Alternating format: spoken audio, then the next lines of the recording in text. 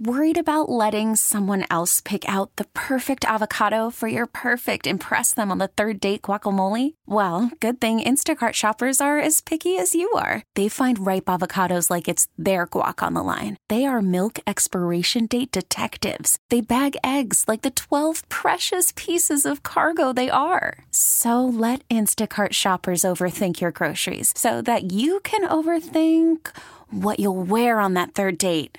Download the Instacart app to get free delivery on your first 3 orders while supplies last. Minimum $10 per order. Additional terms apply. Benefiting the San Diego Food Bank, it's John and Tammy's Food Fund, our yearly tradition of helping our San Diego neighbors who are food insecure. And believe it or not, the San Diego Food Bank serves almost 500,000 meals to San Diegans every month. And you can help out by bringing your non-perishable food donations. We're talking about proteins. We're talking about all the non-perishable foods. No glass, but please feel free to bring diapers and formula, as those are also super expensive, and there are so many young families that depend on the San Diego Food Bank. We are at Fraser Farms Market in La Mesa. As our special guest who's coming up says, it's like 2 seconds off the freeway. All right, so you can just pop in, make your donation. You can stop on by with what you brought. You can go into Fraser Farms and buy a pre-packaged bag that they've done for everybody for just $10. Or when you come here, you can scan a QR code to make your donation. And we have bonus chances today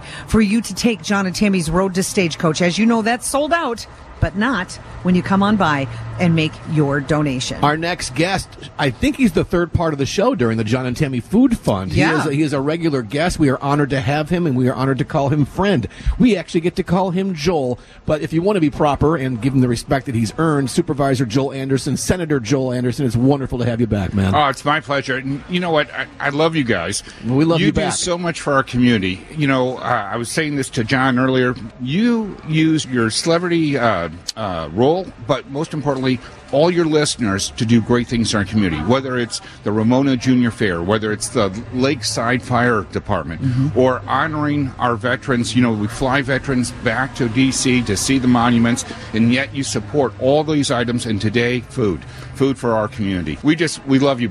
We love you both. Well, thank you. And I should say, Senator, Supervisor Joel Anderson, we are up for contract negotiations starting in June. So if we can have you join us in our meetings, that would be wonderful as well. I tell people this, and this is the honest truth here. It's hard in this day and age to find someone who's a politician that you're like, they're just a really good person. And that is something that we know and have witnessed with you. I remember going into your office and seeing all these people working. We assumed they were trying to get campaign funds, doing things like that. No, every person who was sitting at a desk was there to find your constituents money that was owed to them. We have a bunch of interns. Right now we have over 50 interns in my office. So when they have downtime, they try to do community things that help other people. So when I was in the state senate, our state office has a list of all the people that the state owes money to. And so we looked through the list for people that live in my district, and then we tried to repatriate their money back into their pockets. Right. We found this older couple in their 80s. They had gotten a reverse mortgage. I didn't know all the story till after. And we found $248,000 for them. They were on the verge of being kicked out of their home and becoming homeless in their 80s. Right. And so, people say, well, it's the old starfish story. You know, there's thousands of starfish, and there's a little kid throwing one back and then picking up another and throwing it, and another person comes over and says, well, why do you do that? There's thousands. You can't help them all.